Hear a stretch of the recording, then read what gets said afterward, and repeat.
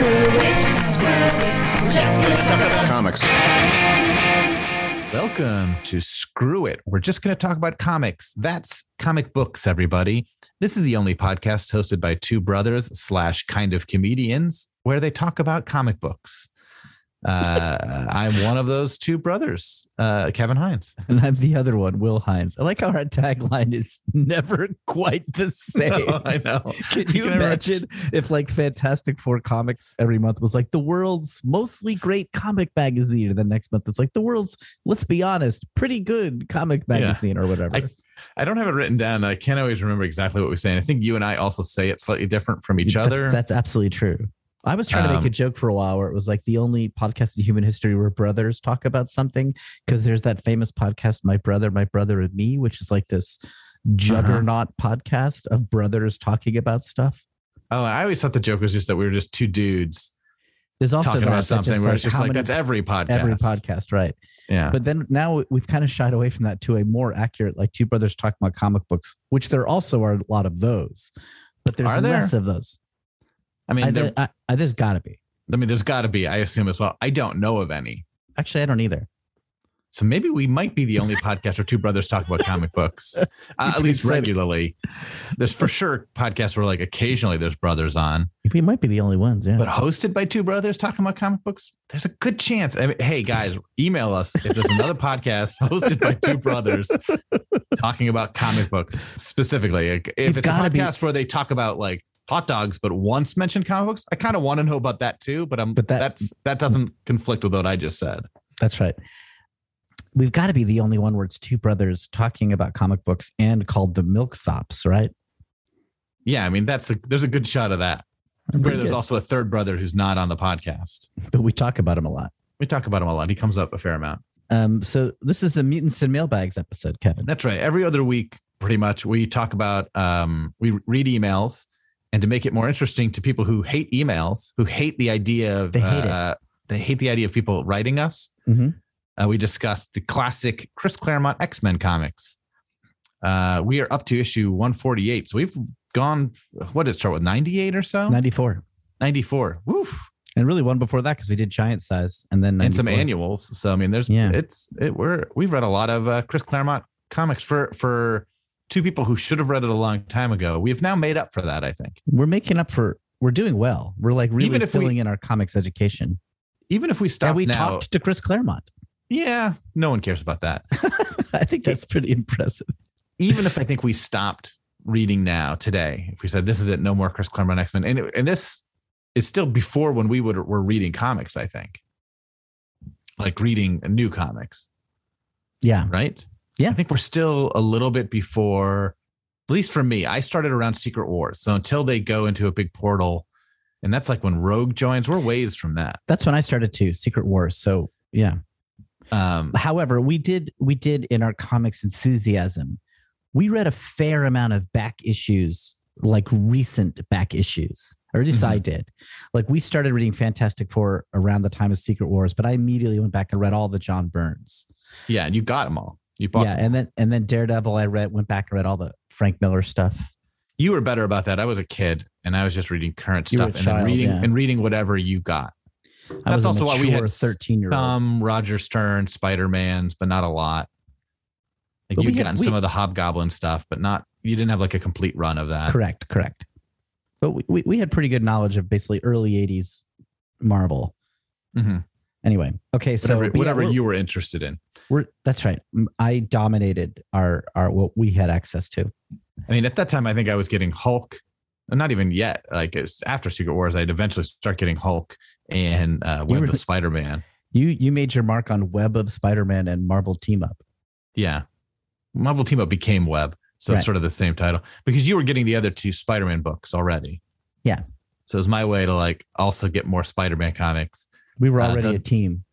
Shortly after that, I think you stopped getting Amazing and Spectacular because they got bad, and I took over for it. But I don't remember when that happened. I don't remember that either. But anyway, we are approaching the time when we actually started reading these things. That's kind of exciting.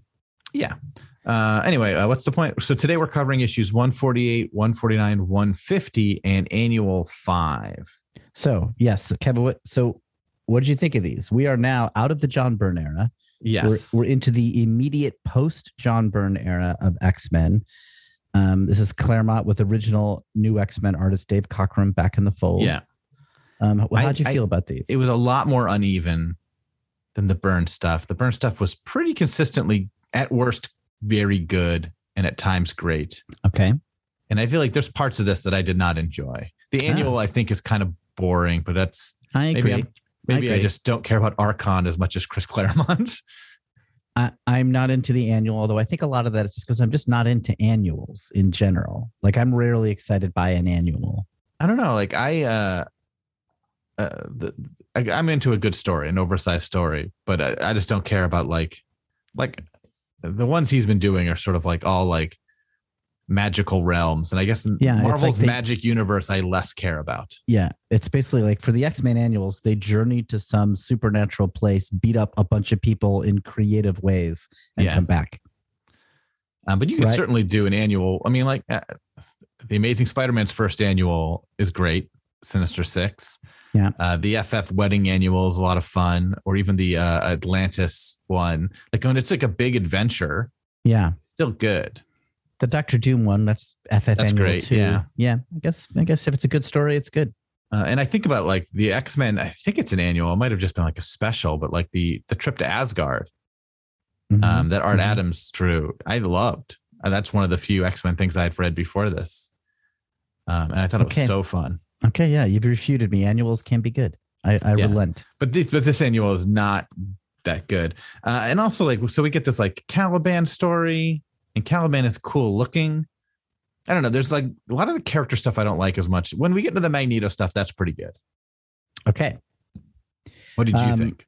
I agree with you. It's uneven, but it's the strengths I really like. Like we say, we're getting into the era closer to when we actually read these comics as kids.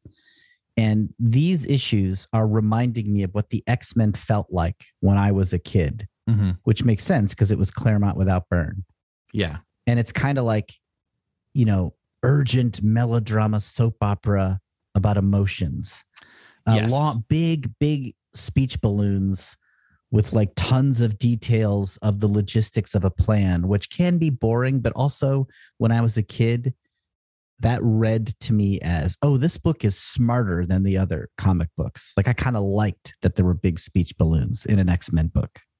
My issues continue to be, and it's a problem of comic books in general more than Chris Claremont, is sort of these over-the-top emotional snap reactions, people being furious for 2 panels and walking away and then being madly in love the next panel, or people being okay with certain things. It's like, you're all acting like crazy people. And that definitely happens in all comics, but like there's eras where it happens less. Like I've been rereading the Roger Stern Spider-Man era, and there's less of those sort of like whiplash like reactions to thing. I mean, some of that stuff existed in Stan Lee's stuff, right? And FF, for sure. And Ditko Spider-Man. People would be angry at being called cowards for like 2 pages, and then that would go away. But weirdly, it had read more real most of the time, and it didn't bother me, and it doesn't bother me in rereads. Sometimes in this, and I'll point out to a couple examples, but like I'm just like, what are you talking? Why are you mad about this sort of situation? It's definitely more chaotic than I remember in terms of, and there's a lot of stuff that just happens off panel that like Claremont addresses with like a sentence or 2. There's a few things in these issues where things are wrapped up in a caption box in a crazy way. Yeah. And it's like, did you just have a disagreement with the artist, or just like how fast were these being made? Yeah. It is like, oh, I thought we had another page. Here's a caption box. Magneto left. Everyone's okay with it. Wait, what? Wait, what just happened?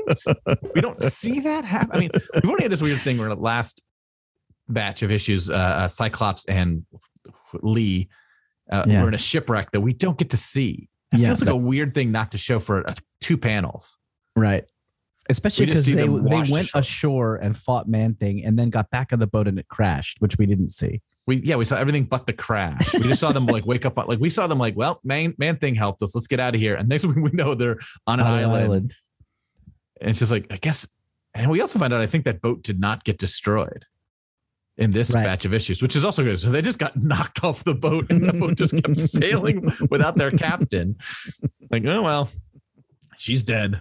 To some degree, I kind of like that chaos because I also think a problem with comics, superhero comics, is like they get too worried about dotting all the I's with continuity. And there is a degree of like follow the fun that you have to do. And of course, it's a balance.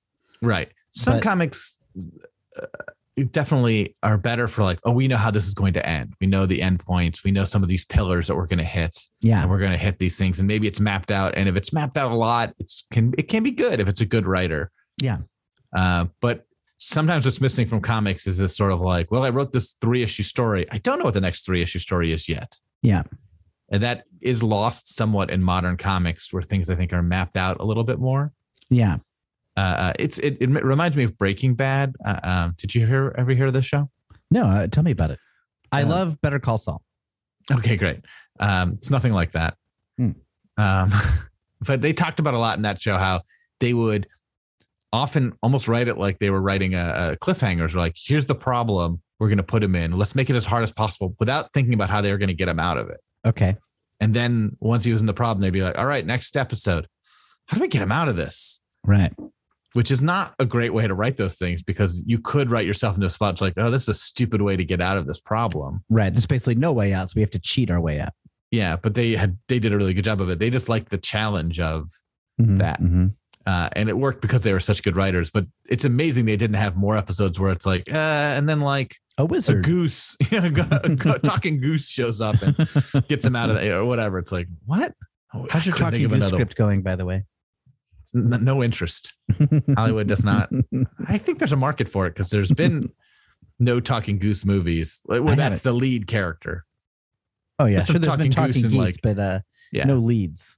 Like, I'm sure there's Talking Geese and Charlotte's Web and Babe and other pig lead movies. I mean, I remember all through the 90s, you had your talking Shrek script, and nobody would give you the time of day. Yeah, yeah. Once they started calling him, someone else stole that idea, made him an ogre, just named him Shrek, and it worked better. Yeah. No one knew what a talking Shrek was. You were way ahead of it. Yeah. Well. Anyway, comics. So, well, that was supposed to be Chris Farley. Shrek was. Yeah, the real Shrek, not my Shrek. I did not know that. And it was a Chris Farley vehicle. Settle for Mike Myers because Farley died. No. Yeah, Chris Farley. It was a Chris Farley vehicle, and then Mike Myers came in and made him Scottish, and the rest is history. Interesting. I did not know that. So what are we talking about on our Shrek podcast? Well, we're taking a little diversion from Shrek to talk about the X-Men. Great. So issue 148 starts with our shipwrecked people. This is a lot of setup issues, which we've said before. Like, this is kind of a pattern in Claremont stuff. You have an issue of like table setting, and then a couple issues of action. And I think maybe that's where my problem is. I've loved the table setting issues, but until this one, I didn't love. I kind of enjoyed just watching like, oh, they're going to a diner, taking dance classes. The very high level summary of issue 148 is Cyclops and Lee, our shipwrecked duo, Scott, who has left the X-Men, and Lee, his new love interest, captain of the boat, stumble upon a magically appearing island and city, which turns out to be inhabited by Magneto. Yeah. And meanwhile, the other X-Men are all at home dealing with kind of, well, I don't know, fixing the danger room from still that battle Kitty Pryde had. But then they all go out for a night on the town with Spider-Woman, and they run into Caliban, and they have a little fight with Caliban. Yeah, right? That's this issue. Spider-Woman, Dazzler, and Banshee's long-lost unknown daughter. Yeah, that I guess was introduced in an issue of Spider-Woman. Right. So there's kind of like Chris Claremont also writes, I believe, or wrote.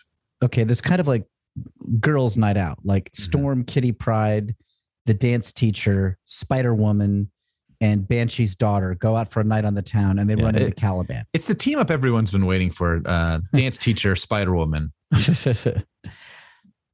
Now, I wonder, though, this is where having two dudes host this podcast is a drag, but like in the early 80s, having a bunch of female characters who are super powerful hang out. And this passes the Bechdel test, right? Like they go out and they're not talking about men or their love life. They go out there talking about. That's what I didn't like about it. I just, like Storm has a conversation with Jessica where it's like, or with Moira McTaggart, where Storm admits that maybe she shouldn't be so hostile to Kitty's dance teacher, that maybe she's just jealous of her friendship with Kitty Pryde and she needs to embrace this dance teacher. Yes. And it's kind of like a mature sort of like friendship jealousy discussion that doesn't feel like your usual, grounds that you cover in superhero comics. I mean, I love the female characters in this. And the annual we talk about, one thing I did like is the Invisible Woman is sort of front and center over the other FF. Yeah, they're shoved to the sideline, and Sue Storm takes center stage. Which is Sue Richards. Which is a nice change. But there are things, and I'm just flipping through this real quick. In that conversation, like, it was crazy to me how mad Moira McTaggart seemed to get. That Banshee has a daughter. So Banshee finds out he has a long lost daughter, which is weird. She's an adult woman. Yeah. He's so excited to meet her. Didn't know she existed. Yeah. But he seems like he's been reunited, which is already a weird reaction, I think. Like if someone showed up and was like, hey, Will, here's an adult daughter you didn't know you had. Yeah. You wouldn't be like, yay. You'd be like, oh, weird. Yes. This is uncomfortable and strange. And I'm glad to know you probably. And I want to know you. But there'd definitely be a mixture of like, strange. Wow, how odd this is. How did I not know about you? How many Heralds have you done? Yeah, and she'd be like, a lot. It's in my blood. I didn't know why I was so good at it. And then, but also like if you're dating someone, your girlfriend wouldn't storm out of the room and be like, Will's talking to another girl. Yes. That she'd be also like, this is weird and strange. But also, like, I guess good for him. And I want to support him in this if it's a good significant other. And if it's even not a good significant other, you'd be like, all right, this is just a weird thing. I'm going to leave for a little while. Yeah. It doesn't make sense to be mad about that. Talking about improv is like sometimes you do improv shows and you're like playing a talking goose or something. And you're like, what would a talking show? You definitely are doing that. Yeah. But it's like, what would a talking goose really do here? And there's a range of things that you can get away with. But there's certain things you do. You're like, this doesn't read like a thing any talking goose would do. And I guess in this moment, I'm like, I don't think there's any world where Moira McTaggart is mad about this. So this might be an example of like a whiplash emotional reaction that feels very forced. Yeah. Even before that is the moment where they, Scott and Lee stumble into this Cthulhu temple. That's how I'm going to describe it. Because it's like all these tentacle monster statues. Yeah. That's magically appeared. They don't seem to be scared, but okay. I'm going to accept that because they're superheroes. Mm-hmm. Lee tries to kiss Cyclops. Right. He doesn't want to kiss her because he's still getting over Jean. She runs off. First of all, he's blindfolded. He's blindfolded. First of all, it's crazy that she wants to kiss him while they're walking through the creepiest temple I've ever seen. Like that, she's like, let's make out. That he doesn't want to. She's furious. Right? She's furious at him. He is so thrown by that, he blasts his optic ray into the sky. And then she comes back. She's like, sorry about that.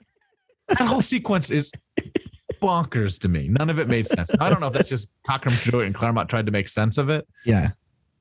None of it felt real. Except for the magical temple was the most believable part of this.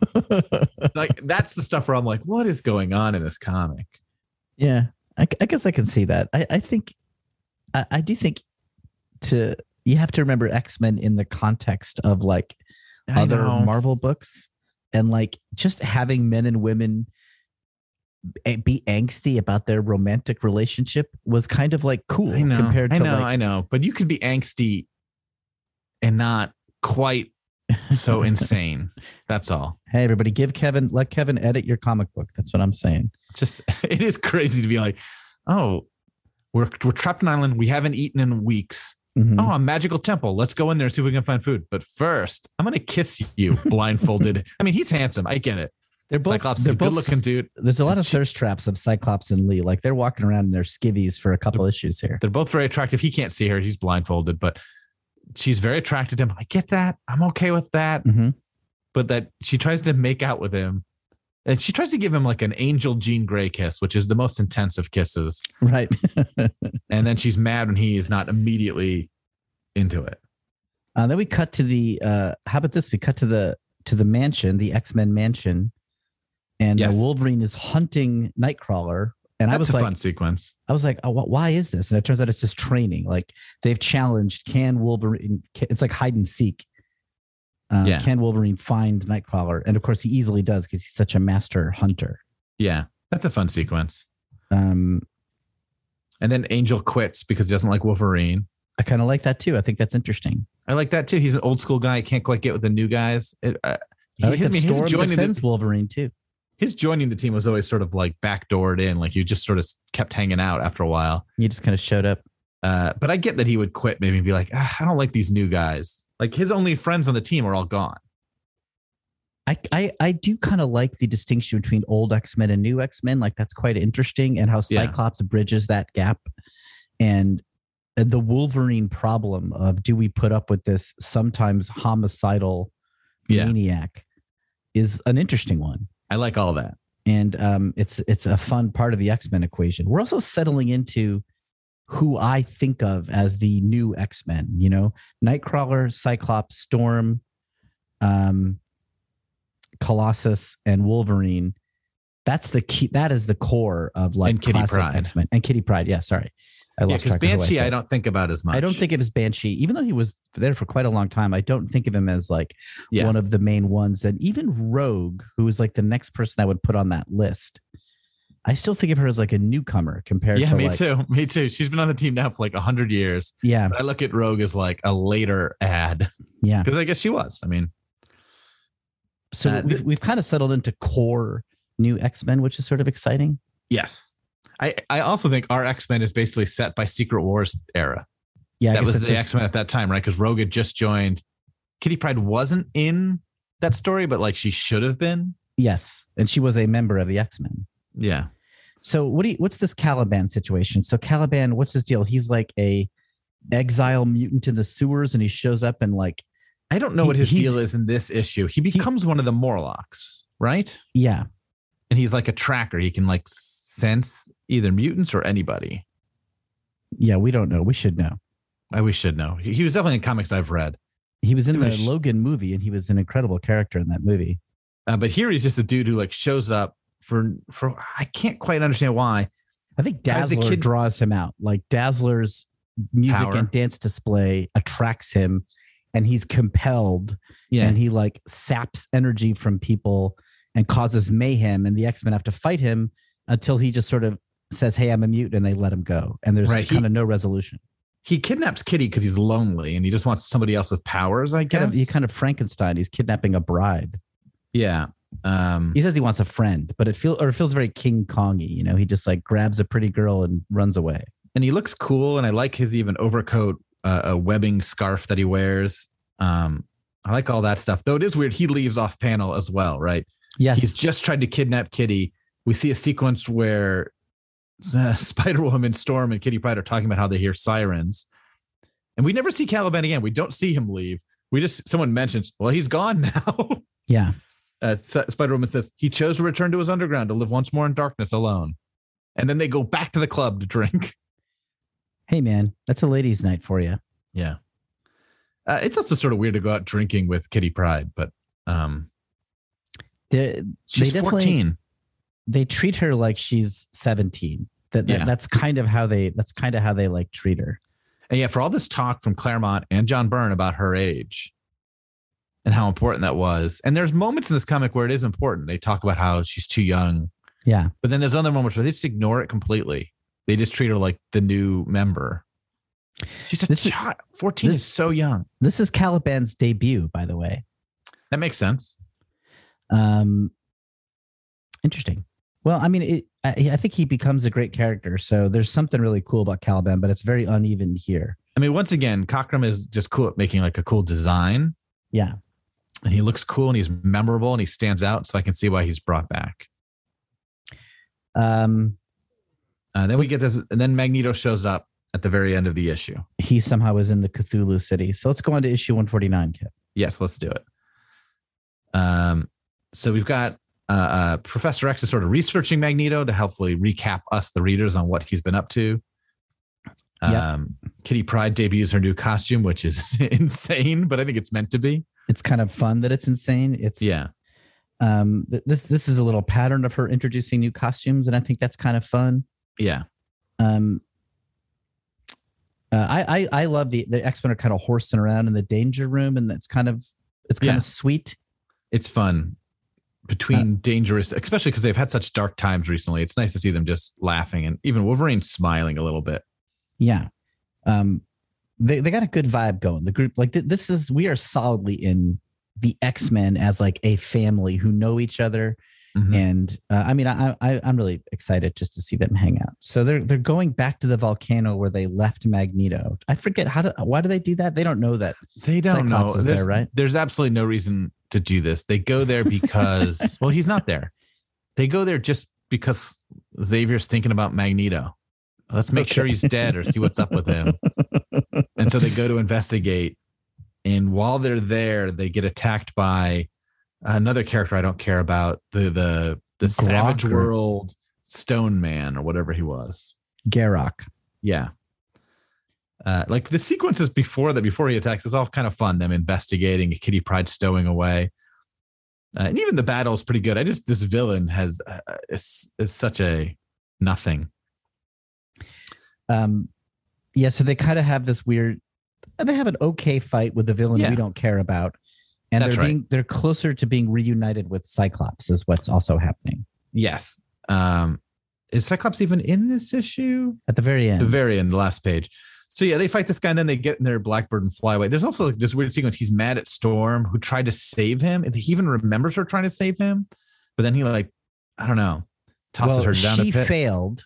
Yes. She wasn't able to save him. And then he says here, and this is another off-panel thing, that Magneto saved him.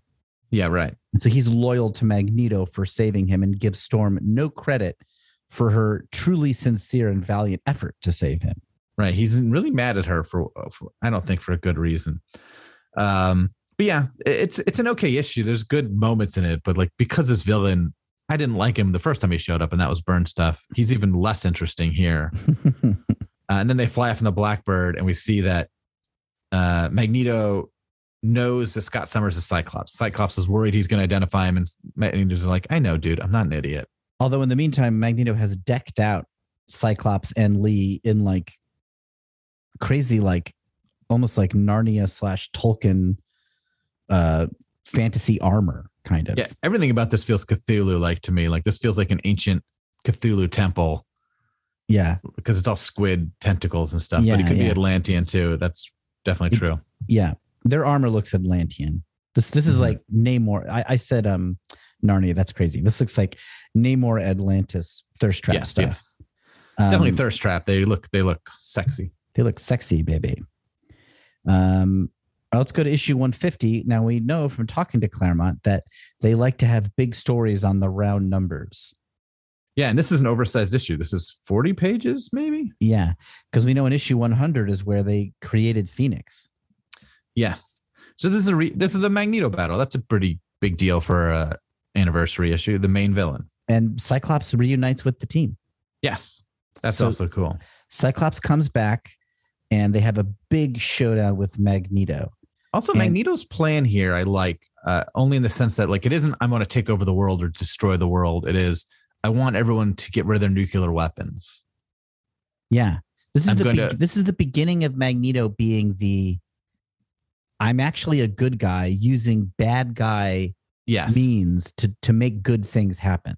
He mentions Auschwitz, which I don't know if that's the first time it's mentioned. It's the first time I've noticed it mentioned. So it's seeding like that he is a Holocaust survivor. Or it's which is a really interesting part of Magneto's backstory, which turns him from like just generic bad guy into like sympathetic, interesting bad guy. Yeah, he's trying to make the world a better place with mutants on top. And his methods are definitely villainous. So I liked all that stuff. It's nice to have a villain. Sometimes it's fun to have a villain who's just like, I want to destroy the world. And sometimes it's nice to have a villain who's like, why? Yeah. The thing you're doing to destroy the world is you're going to destroy it if they don't get rid of nuclear weapons, because otherwise it's destroyed anyway. And that sort of does make some sense. And that, especially at this time in the early 80s, like this was a huge like zeitgeisty thing. It'd be in the news every day. Like the threat of nuclear war from the Soviet Union was like so common. like if he was successful in this, if the X-Men hadn't stopped him and everyone disarmed their nuclear weapons, the world is sort of a better place. Yeah, it's interesting.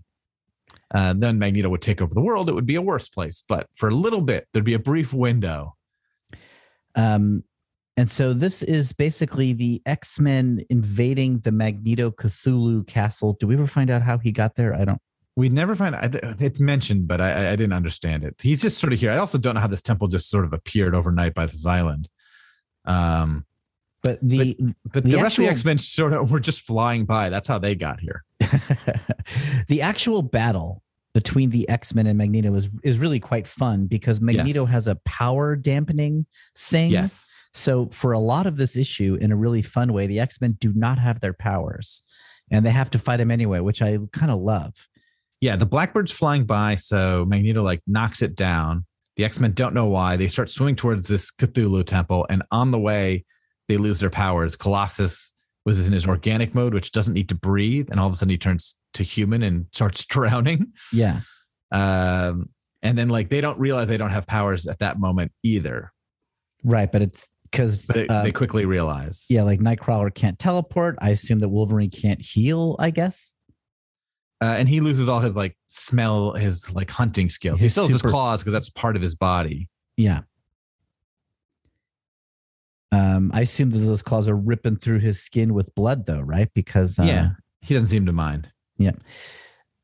And they run into Cyclops, who seems pretty casual about it, but it's a nice little reunition. He's like laughing about Wolverine, and then like gives Storm a big hug. It's nice. For Will's needs, Storm is like in a swimsuit here. Will loves that. Mm-hmm, I do. I love all thirst traps. I mean, Storm is definitely my favorite thirst trap, but I'm in favor of all the X-Men constantly walking around in their skivvies. I'm down for all that. I want to see Wolverine in a bikini. So they start, like, Magneto is sleeping during all this, which is also sort of funny. So they're walking around trying to like destroy his weapons and like stop his plan. And Storm considers stabbing Magneto. That's a cool sequence. Yeah, she comes upon him asleep in his bed, and she's like, Wolverine would just kill him. And why not? Why not rid the world of who up until now has been an unrepentant, evil warlord monster? But she opts not to do it, but not before Magneto sees her with a knife and like blasts her out a window. Yeah, to her death, basically. He thinks he killed her. Yeah. Which is, because she can't fly right now. She doesn't have powers. There's a fun little Professor X versus Magneto mental battle. Those are always fun panels to me, the grimacing psychic battles. And then Professor X is strapped to a metal chair and flown to the island, which is a funny sequence. My chair, it's flying, and it just flies away. And I guess that's Carol Danvers. Yes, that's right. Captain Marvel is there. The future Captain Marvel at this point. Miss Marvel, probably. Okay. Yep. Yeah. Yes. So Professor X is brought into the battle. I mean, I lose track of all this stuff. Like somehow all the X-Men just kind of get here for a big fight with Magneto. Right. And then while this is all going on, Storm, who like used her cape to like snag one of these arches or something, climbs back in and destroys the computer that, unbeknownst to her, was stopping all their powers. Yes, she's like, well, this computer seems important. I'll just destroy it. And which is the first of two times that computers are messed up in this battle. Yeah. Kitty Pryde does it a little bit later. Computer destruction is important. I mean, again, early 80s, computers are like magic. You know what I mean? Yeah. It's like, ooh, the hard drive. Like, that's sort of like, that'd be like saying the cloud now, it's just stands for technology in some general way. But yeah, they get their powers back. So Cyclops is able to like blast Magneto and get everyone out of their straps. When they first emerge, and right after Cyclops frees them and all their powers are back and their costumes are back on, it was pretty exciting. It's like, now they're about to kick ass. It is crazy that part of the X-Men emergency pack rations is a visor for Cyclops. Yeah. Right. That's like one of those like off-panel things. It's like, well, he just has his visor now. Yeah, this is, we always carry an extra Cyclops visor. Like, okay. It doesn't say who. And what's an X-Men emergency pack? And I don't know. They had mentioned it earlier because they didn't have enough, like, I don't know, air tanks for everybody. That's why Colossus had to go metal. It's very confusing. But yes, so they get their powers back. It is cool.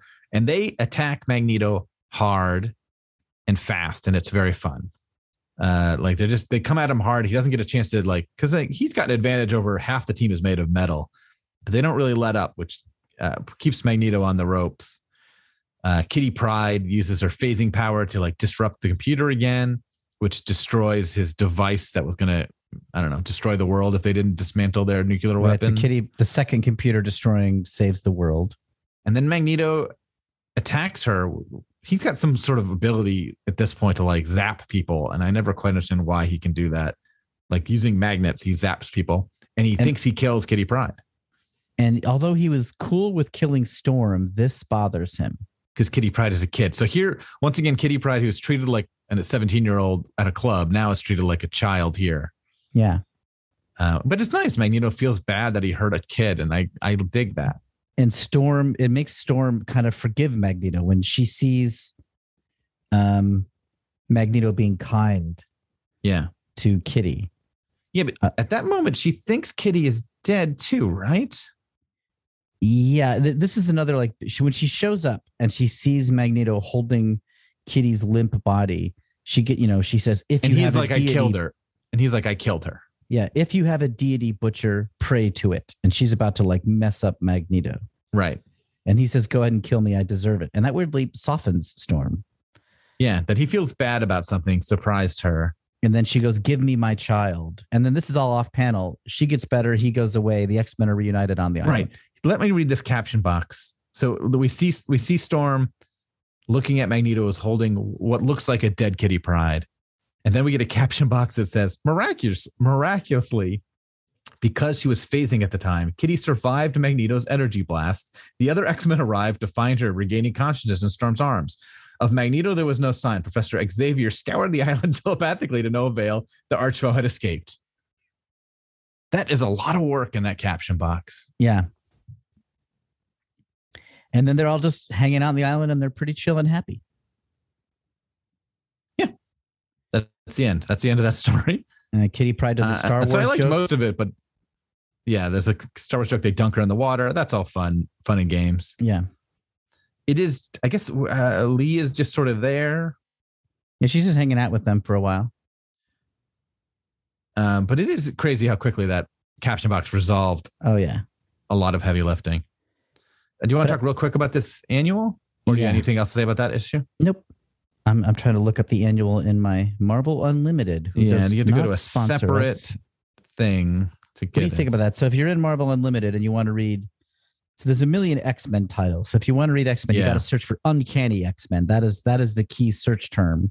Yeah. That will get you the issues we're talking about. But then if you want an annual, you got to search for Uncanny X-Men Annual, which there have been a million of. And you also have to, like, kind of know what era Uncanny X-Men, because there's, like, multiple eras of it, because it gets relaunched every now and then. Which is sort you got to find the one that begins in 1970. If you Google, like, Uncanny X-Men, whatever, 150, you can find this, like, wiki fandom page or whatever. And in that, they always have, like, you can always go back an issue or forward an issue to get, like, recaps or just see covers, whatever people have entered to these wikis. But they also say, like, see the next issue or see the next part of the storyline. It'll be like, you can go to the annual or the next issue. Oh, nice. And it's like, it's so convenient. And Marvel Unlimited should have something like that, especially for something like this, where these annuals do progress characters sometimes. And it feels like, that should be something Unlimited factors in. Yeah.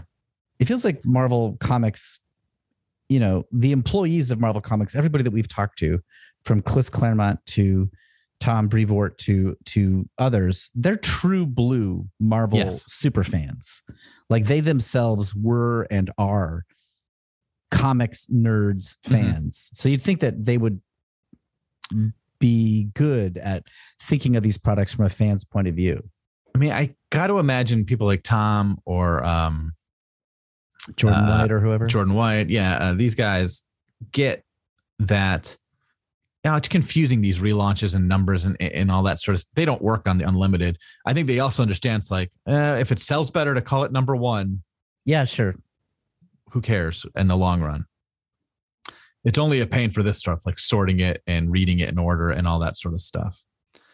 But I think as a programmer, Will and I have programming backgrounds.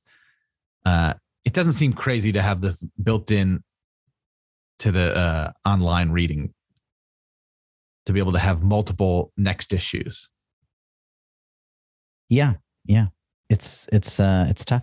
You could even open source it a little bit. You could have people say like, this should be included here. And then someone could curate it on their side. But anyway, so we get this issue that is sort of a dud mostly. Yeah. It's just like, can we say it quickly? Like, I don't even think it's worth getting into too much detail on this. Like, yeah, it's basically the FF and the X-Men team up against an alien race. And it's mostly Sue Richards and the X-Men, which is fun. Yes. And the battle is like, everybody use your individual powers in creative ways to defeat these aliens, which they do, right? And and then it's kind of resolved and they go back. Yeah, it's nice that it's Sue saving her. I mean, it kind of stinks that the first page is like Sue going, "Hey, everyone, dinner's ready," and they're all like, "We're too busy doing dude stuff." That's sort of a lame start for Sue, but then she gets to take the forefront and help the X-Men go to Archon's realm to fight the Badoon. But it is sort of and I also like that Kitty gets to go on this adventure without like sneaking along, that she's just like allowed to go. Yeah. There's no like pretense of like, you can't go on this. But yeah, it's not much to this issue that's great. I mean, it's fine art and it's fine. The characters are all, I mean, it's Claremont. They're all written fine and good. Yep. But Claremont loves like a lot of these, like, oh, here's an interesting way for Reed to use his stretching power. And like, here's an interesting way for, Sue to use her force fields. Like, it's a lot on the creative use of powers. Yeah. I just don't care about Archon as a character either, which doesn't me help. either. There's a weird moment at the end with Colossus ogling Kitty Pryde. Well, it's being hinted about their romantic attraction for each other. Like, she pretty much has a crush on him and that's overtly stated. And they are going to become boyfriend and girlfriend. So that's kind of being set up here. Yeah, but she's dressed up like in some, fantasy world robes, and Colossus doesn't recognize. First of all, Thing says like, "I know you're real pretty and all," which is weird. He's like 30 something. Mm-hmm, mm-hmm. And Colossus looks at her and goes, "Kitty, I never dreamed you were so beautiful." Yeah. And it's still, he's 19, she's 14. It's just, it's very weird. I don't think that's going to go away, Kev. I know, but I'm going to complain about it every time there's a big moment of it. Okay. So it's not, I mean, it's a skippable issue. Some of these annuals I think are less skippable. I think the Nightcrawler backstory one is insane, but more important. Yes.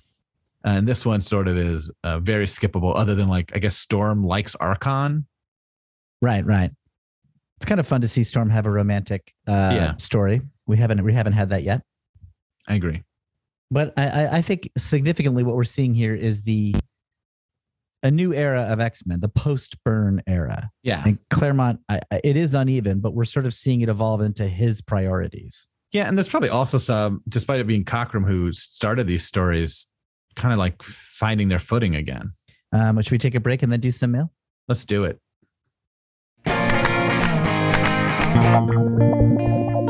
Hi, this is Kevin. I'm here with my brother Will, and we are the hosts of Screw It. We're just going to talk about comics, our weekly podcast about comic books. And we want to hear from you. We have a slew of social media accounts, a slew. You can email us at screwitcomics@gmail.com, or see us on Instagram at screwitcomics, or tweet at us at screwitcomics. So tell us what you think of the comics you like, or the comics you don't, or things we've talked about on our episodes. Or send us some life advice. You can tell that we need it. Yes. We might read your message on a future episode of our show. So thanks in advance from Screw It. We're just going to talk about comics from Campfire Media. And we are back. Kevin, let's get some mailbags going. How would people email us if they wanted to? Oh, yeah. Our email is screwitcomics@gmail.com. Screwitcomics@gmail. We also have an Instagram account, screwitcomics, and a Twitter account, screwitcomics. So email us. Tell us what you think of the X-Men, or any of the interviews with our guests that we've had, or anything about comics, or anything. Say hi. We're starting to get more emails from people telling us, because we've hinted that we don't know how much longer we'll cover the X-Men comics. Right. We're going to cover with our mailbag episodes in the future. And so we're getting people suggesting new things for that. So I'm going to read a few of those today. But first one we got here is from friend of Will, friend of the show, Dan Gelati. Great. And he wants to talk about George Perez. Have you heard about the sad George Perez news, Will? Oh, yeah. My God. It's so sad. So George Perez has, I think, pancreatic cancer. Yes. And it is terminal. He's got 6 months to a year to live, is what he's been told. Yeah. And George Perez is the artist who co-created the New Titans. Mm-hmm.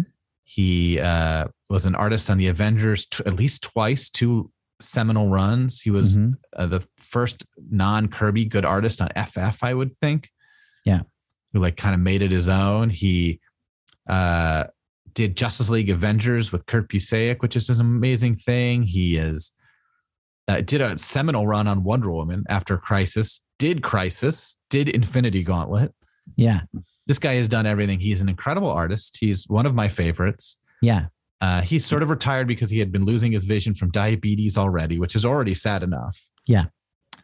But now he's dying. And he basically posted this message very recently, which is a very sweet, heartwarming message where he's just like kind of Lou Gehrig style. It quotes Lou Gehrig saying like, I feel like the luckiest man in the world because of this community I'm a part of. He's a very positive person. I was reading Tom Brevoort and Kurt Busiek's Twitter when this was announced to see what they had to say about it. And they were sharing George stories that were both very funny. And I wanted to tell you them, Will. Okay. Apparently he had drawn some cover for the Avengers relaunch he did with Kurt. And it was rejected. And he had to like do another one. And the one he did was like a simpler cover. It was just like a Wonder Man leaping out. And it was so simple. He asked Kurt if he should ask Marvel for less money. And Kurt was like, no, they don't pay you more when you do a complicated cover. It's a good cover. You should get paid the same amount. Yeah. And he also mentioned it to the editor, Tom. And Tom said he just laughed at him when he was mentioned that. But like, this guy is like, I've never heard of someone saying Marvel should pay me less. It's very funny to me. And then later on, he did an even simpler cover and felt really guilty about it. He did like a really cool Ultron cover that's just his face close up, and he thought it was too simple. And it's a really great cover. Yeah. I mean, when I think of Perez, he is kind of the master of the 1,000 characters are in this panel. Yeah. Like the things you said, like Avengers, Crisis, JL. He is kind of good at these ensemble books where you have to like show so much detail and stuff.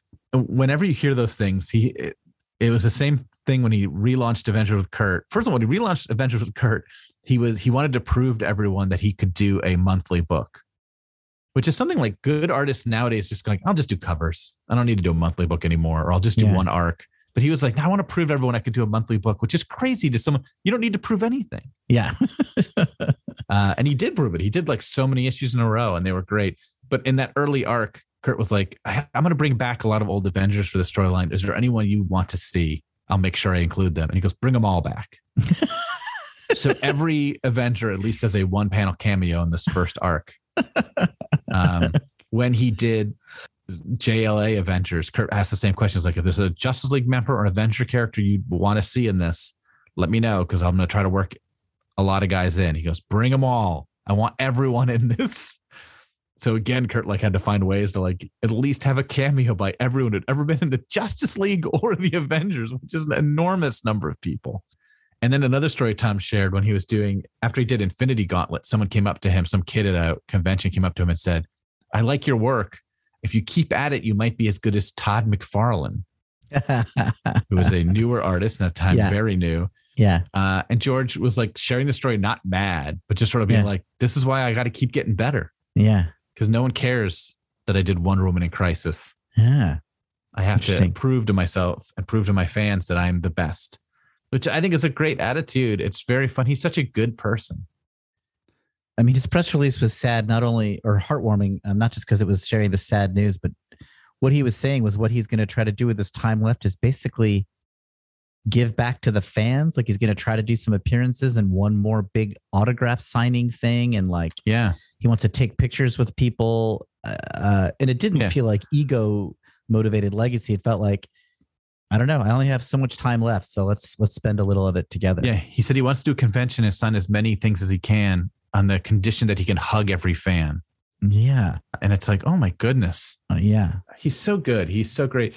When he worked for CrossGen, which was a comic company that started up to try to like change how comics were sold, some cool ideas. It didn't work out ultimately. Was under contract with them. In his contract, it said, if Marvel and DC get their act together and do Justice League Avengers and they want me to draw it, I can leave this contract for that, because it was important for him to be a part of that book. And Marvel and DC like heard that and then got their act together. So he made that book happen, because they were like, yeah, we should get George to draw this. It's crazy that we haven't done this. Yeah. It was the last big crossover book. Anyway, Dan Gelati emails because of this news. I wonder if you might want to consider reading some Perez in order of how great a talent he is. And his recommendations are New Teen Titans to Titans. I'd suggest starting the first Wolfman Perez smash hit issues and then maybe jump ahead to the prestige comic New Titans, since it showed a maturing of their talent, the characters, and a development of quality in mainstream comic creating. And seeing how you guys are such Marvel fans, it makes sense to read the most Marvel of the DC comics ever produced. And I will say, at one point during this pandemic, I tried to go back and read this because I had the DC Infinite app for a little bit. I don't have it now. And I read the first 5 or 6 issues, and they're real good. I just didn't have time to keep up with it. Wow.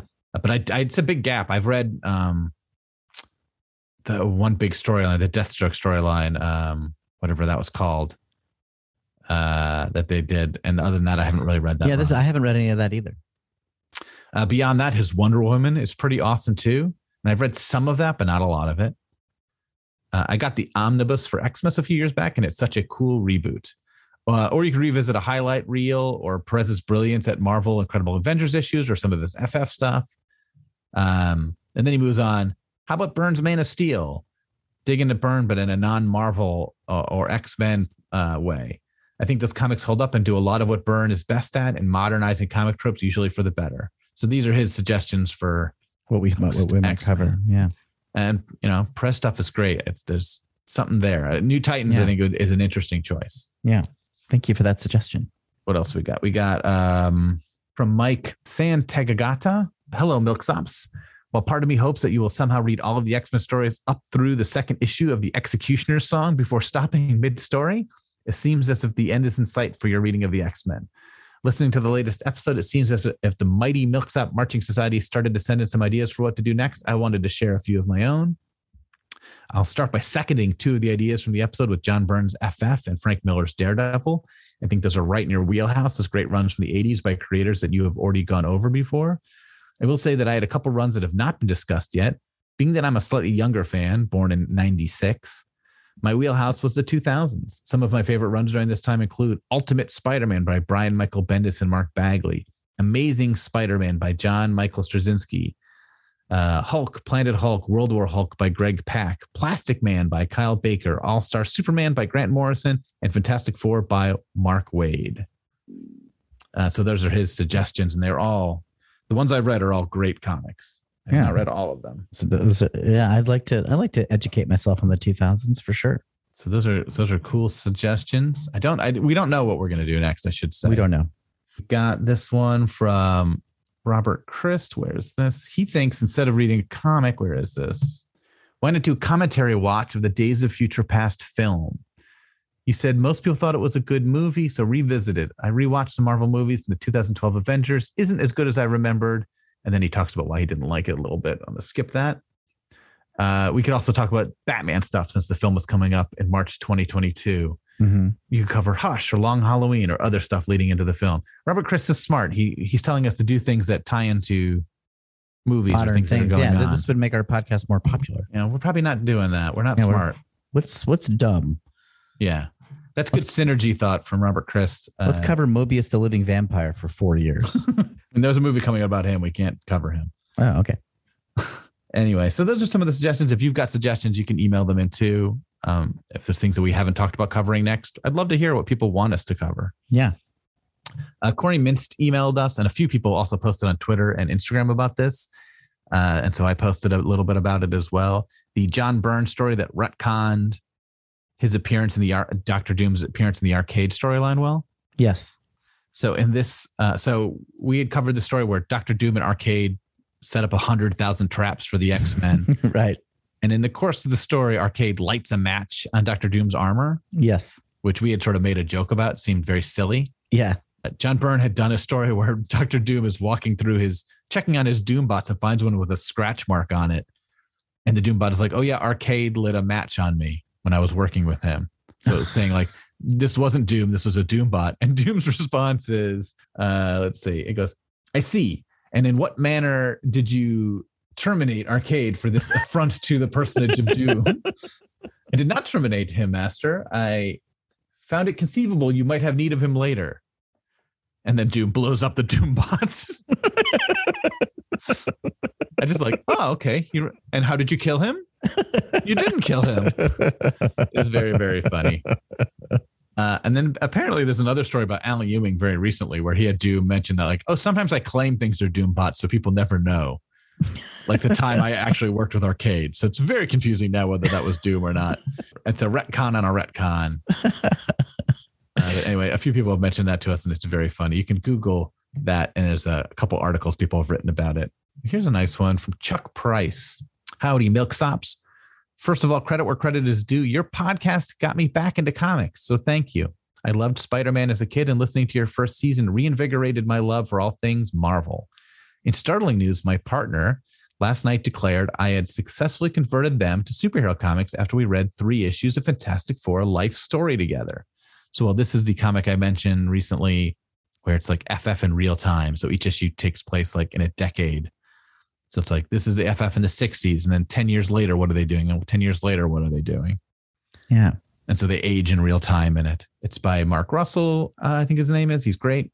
It's been a long journey of me sneakily showing them majestic panels and recounting my favorite arcs, as well as a few attempts of direct indoctrination via comics. America Chavez, X-Men, Sandman, that were generally met with shrugs. I was surprised by their reaction to FF Life Story and was wondering if you had any recommendations for other mags or arcs that might keep this fandom flame alive. They seemed particularly moved by Sue Storm and Ben Grimm as characters, or general thoughts of what makes a good entry-level comic. Best, Caden. So Chuck is his email, but Caden, I guess, is the name. So Will has not read FF Life Story, so I have no recommendations. No recommendations, but I think Sandman is always a good comic for people who haven't read a lot of comics, right? Yeah, I think so. It doesn't require any knowledge of previous continuity. They're relatively self-contained. They're more fantasy short story-ish rather than superhero soap opera machinations. And my other suggestion would be Astro City, I think, weirdly. Yeah. If you want to do something superhero style, if you like Life Story, where like you're seeing characters evolve over decades, Astro City has some of that. Their FF analogs are more like this Life Story than the actual FF because the team goes through a lot of changes, though they're not in every issue. So it's like there'll be stories about the Confessor, who's more of a Batman character, or Samaritan, who's more of a Superman character, or Jack in the Box is kind of a Daredevil Spider-Man-ish guy. Yeah. Some of their stories, it's more anthology, so it's more of a mixed bag. But at least one of the stories has made Will and I cry. Yep, the Hanged Man story. Yeah, Nearness of You. Oof, what a good one. So good. But also I think like the FF story would really scratch this itch. Some of the Samaritan stuff would too. So if it has to be superhero, I'd say Astro City. If you're open to other things, probably Sandman. How about that, Will? We had an answer. We answered something. We were actually useful. Here's one from Michael Zabo. Hi again to my magnanimous milksops marauding the microverse of my memories that are comic books. I have sent a few previous emails and I've learned that everything that made me a fan of comics, Kevin hates. So I apologize. I talked about the 90s Spider-Man show and got nothing. I talked about my love for event comic arcs and got shut down. I won't talk on here about how the 90s X-Men cartoon did many adaptations of Claremont comic storylines, such as the Phoenix Saga, better than anything else outside the originals. After being told over and over on the show that I'm the worst, I thought to myself, maybe the problem is me. So I'm reading through my first entire run of a comic in my entire life, and my choice was the Peter David run of Incredible Hulk. I thank you for the inspiration because I'm loving it. Although there are some boring issues here and there, I love the continuities of the storylines, and it is making me care about characters that I never thought I would, namely the leader. Unlike the common villain trope of being precisely on time, the leader says it in every issue, no matter what is happening, that he knew that would happen, and it was all part of his plan. I'm on board with the leader, the Hulk, Bruce Banner, and the only brothers that talk about things they like. Thanks for the great content, guys. So now I have to dislike Peter David's Hulk run because of this. Yeah, you have to keep your pattern up. I have to keep the pattern. So and you love even that though that's going to be big for you. It's the first comic I collected in its entirety. Peter David was like the first writer I would follow to titles, but now I hate him. Yeah, you have to. I hate him, and I hate that run. I do think the X-Men cartoon in the 90s is something that I think we do have respect for. It just wasn't something that hooked us. We were just the wrong age for it. Yeah, I even have respect for the Spider-Man cartoon that brought so many fans in. It doesn't work for me. But I'm also older, and it's tough. The X-Men cartoon was definitely interestingly ambitious. Yes, even talking to Brett White about it recently, listened to that episode and how big it was for him. His love of 90s comics did not convince me those comics were good, but his love of the X-Men cartoon was like, oh yeah, that cartoon was special. Yeah, and you see how important it was to him and other people. Yeah. Here's a response to our episode with Chris Gethard, where we talked about Doctor Strange and Doctor Doom, Triumph and Torment. Yes. I went back to the book to figure, this is from Mark D. I went back to the book to figure out how much Doctor Doom had planned for. I noticed a few bits of plotting that reinforce how Doctor Doom and Strange both play a role in the outcome. During the final battle, the pair team up twice to strike a decisive blow against Mephisto. The first time, while they're huddled for protection within Doctor Strange's green orb shield, Doctor Doom asks Strange to lower the shield so he can launch the attack he has pre-planned, an antimatter projectile. This stops Mephisto for a few moments, but fails to end the fight.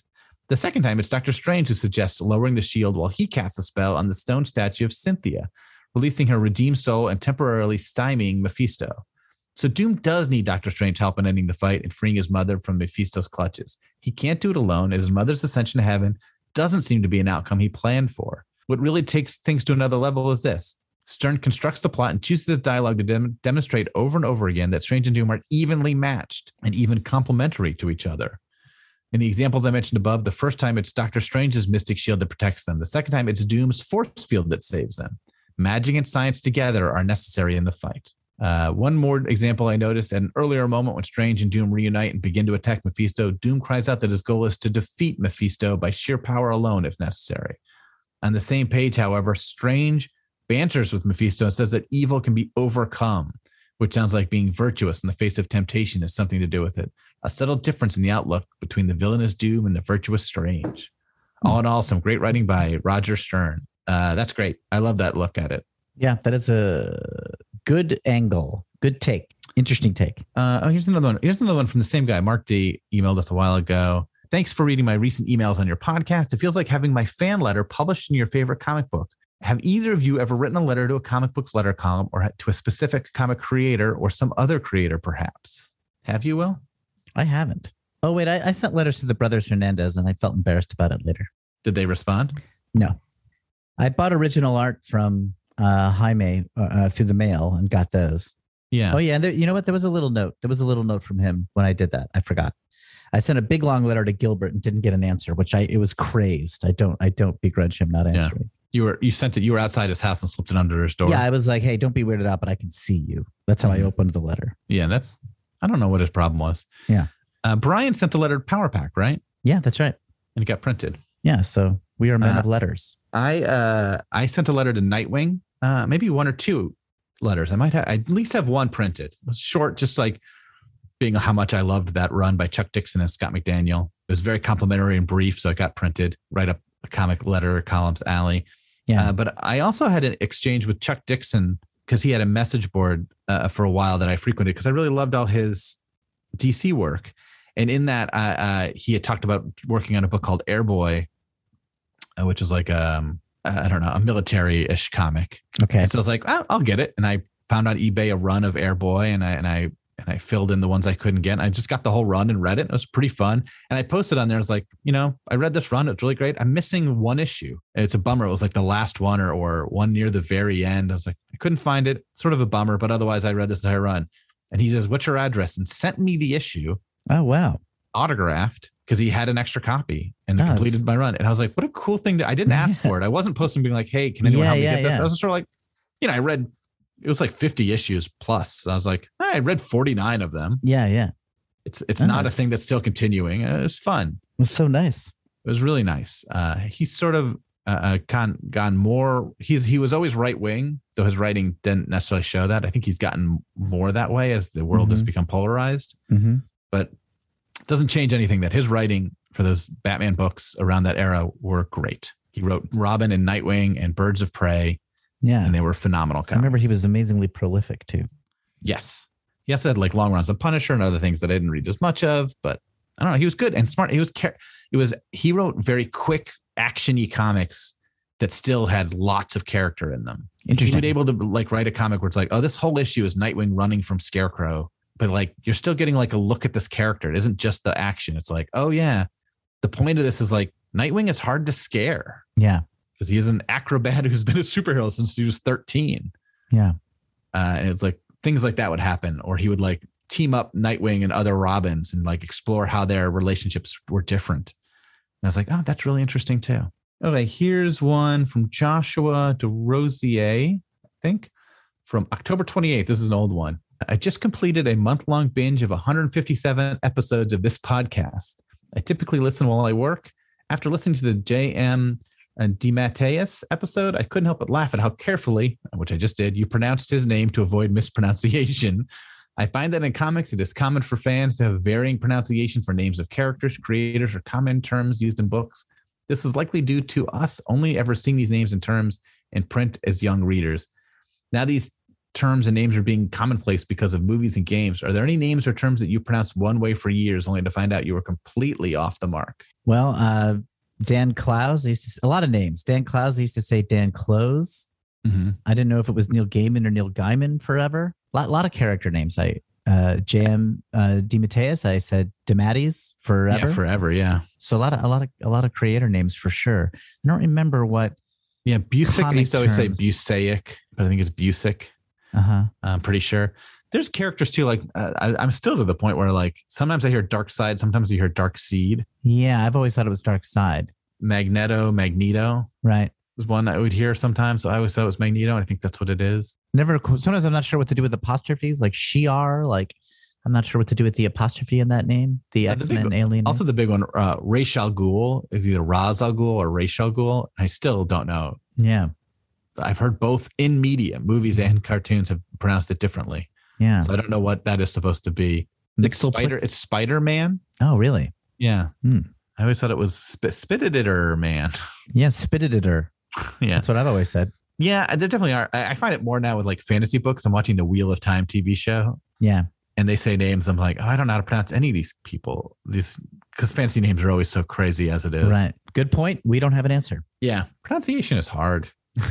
Thanks for all the emails, guys. We still got a few good ones here that I still haven't gotten to, and I apologize. We'll get to it next episode. Maybe we'll do a mailbag episode if we have to catch up. Nah. Okay. So we might have a couple weeks off and then we'll see you guys. Yeah, the holidays are coming up, so we'll probably stop till after that, right? Yeah. So and we'll then see come in the back new with year. The Dark Knight Returns. Dark Knight Returns, yeah. You've heard of it? No, I can't wait to read it. All right, it's good. It's pretty good. It stars a character named Bateman. Botman. All right, guys. See you next episode. Bye, everyone. Bye. Screw it. We're just gonna talk about comics.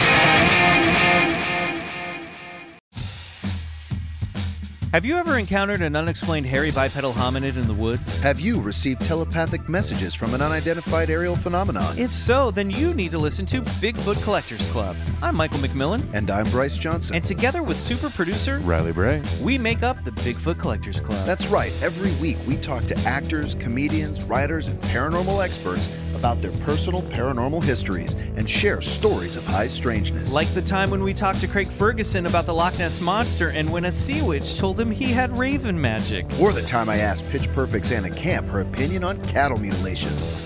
Past guests have included Rachel Bloom, Jen Kirkman, Paul F. Tompkins, Bobcat Goldthwait, and more. So if you've ever been abducted alongside 5 reindeer by an alien with drills for hands or witnessed Bigfoot crawl out of an interdimensional portal, Don't laugh, happens all the time. then check out Bigfoot Collectors Club on Campfire Media or wherever you get your podcasts. Bigfoot Collectors Club. You're here to believe us. Wait, is that how it goes?